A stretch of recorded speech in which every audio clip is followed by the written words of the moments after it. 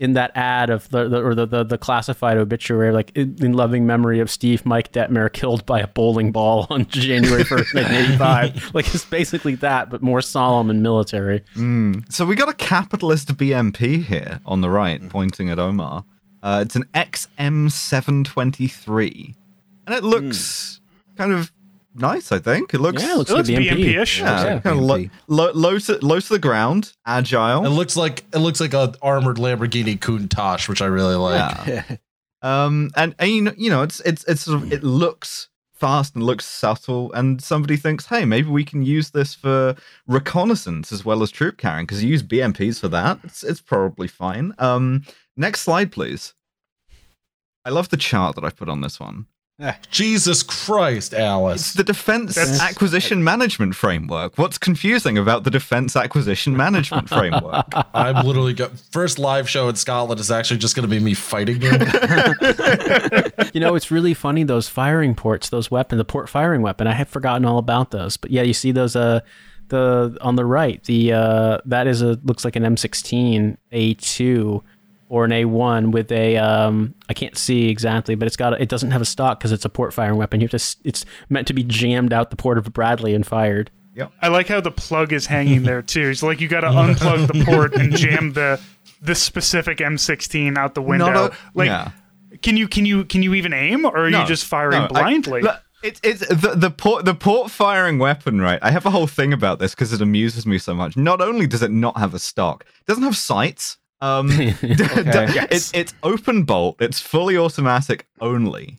In the manual that comes with the Bradley, it says, do not use the port firing weapon detached from the parent vehicle unless it's an emergency.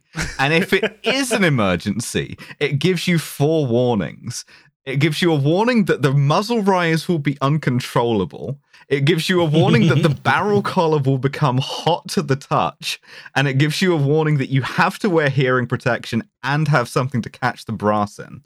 So this is like, that's my synecdoche for the Bradley, right? Is that like, it's originally designed to work like a BMP. You fit an infantry squad in the back and they can have like firing ports. They can shoot out with a rifle.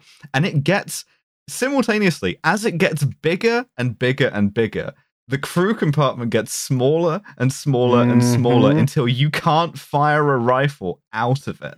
And you have to throw something else in as well, and that is that, please bear in mind, the Bradley was designed before the advent of the kind of body armor that we wear now. It was designed in the era when some people would wear flak jackets, whereas what we wear now is basically an improved flak jacket with ceramic plates in the front, back, and sides. So I'm telling you, you'll wear your equipment vest on top of your body armor. When you have 6 dudes in the back of a Bradley with their full kit to include helmets and body armor and equipment vests, they basically cannot scratch their own nuts. They are so packed in tight. Like you cannot. I mean, you can barely fit a squad in these fucking. Like, you want to know how many people were supposed to get carried as passengers in the XM723? Oh God! Please tell me it was like 11. 12 It was 11 people. Shit, fuck! You can barely get a firing team. Exactly. You can barely get a fucking firing team inside a Bradley. Like it is so. Oh my God! It's so small. Yeah. I've been crammed into the back of a lot of MRAPs, but I think the worst was anytime I tried to use a porta potty in my full kit, because like they're not that big to begin with, but then you've got all this body armor and everything, and really it's like you wonder why they're so gross inside is because you really can't tell where you're pissing. You just have to like especially if you have the Kevlar. If you have the Kevlar dick flap, I can only imagine how many people accidentally pissed on their dick flap. This is actually this is a common thing for toilet training in Europe, but in America we don't have a normal dick flap. So for us, the enormous Kevlar triangle hanging down to cover your dick is funny. Yeah, you have to figure out a place to put the M16 so it doesn't go down into the shitter. You've got to figure out a way to undo your pants, your button fly as well. Find your dick, because there's just so much going on down there as is. After you lift up so you got to have one hand holding up the dick flap, one hand holding yourself. You can't see anything because, it's He's been crushed down there, man. He's not coming out for anything. So you're just hoping and praying. And it's like, maybe you'll piss on the wall. Maybe you'll get it into the hole. Once you start pissing, then you can aim. It's like a tracer round, right? You got to get the first little bit out so you can figure out where you're pointing, and then you adjust fire. Speaking of, I want to highlight the fucking TOW missile launcher that this thing has, because somebody thought, hey, the BMP can kill tanks if it's been a good boy. Why can't we kill tanks with the Bradley?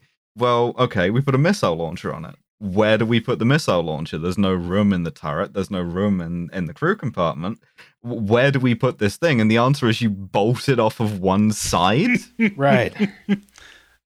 Well, this is, and I know we're going to bust on the Bradley a lot, but like there are so many different variations and iterations where they're just like, we can take this chassis and we can take this idea and just put different things onto modular. it. So we can have all kinds of terrible ideas on here. There was a Bradley, I'm pretty sure, I can't remember the nomenclature, because I remember just randomly having it assigned in one of like the paper exercises we did in one of our courses, that it's a Bradley that's got like big stacks of Stinger missiles in it.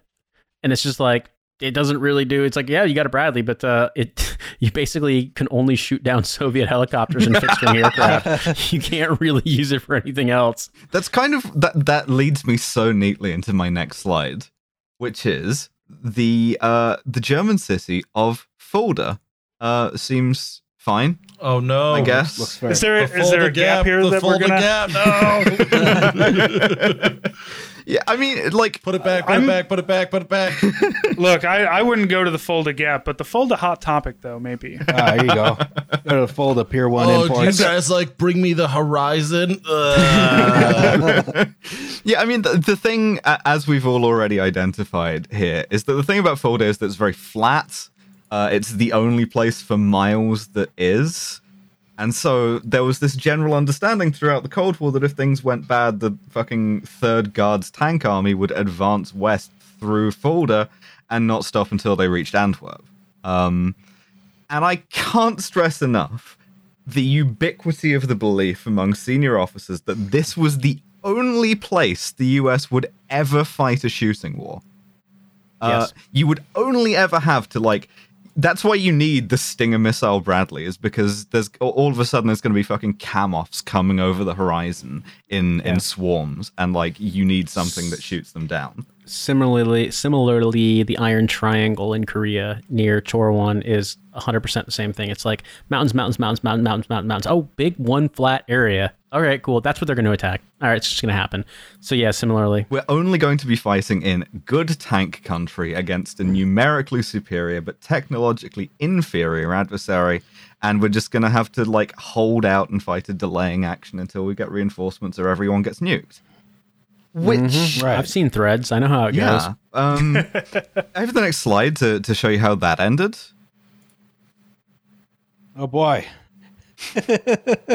Yeah, Oh, I know. Shit. I like Capitalism that, happens. that we've had to use this multiple times. I'm gonna keep coming back to it. Yes. I know you are.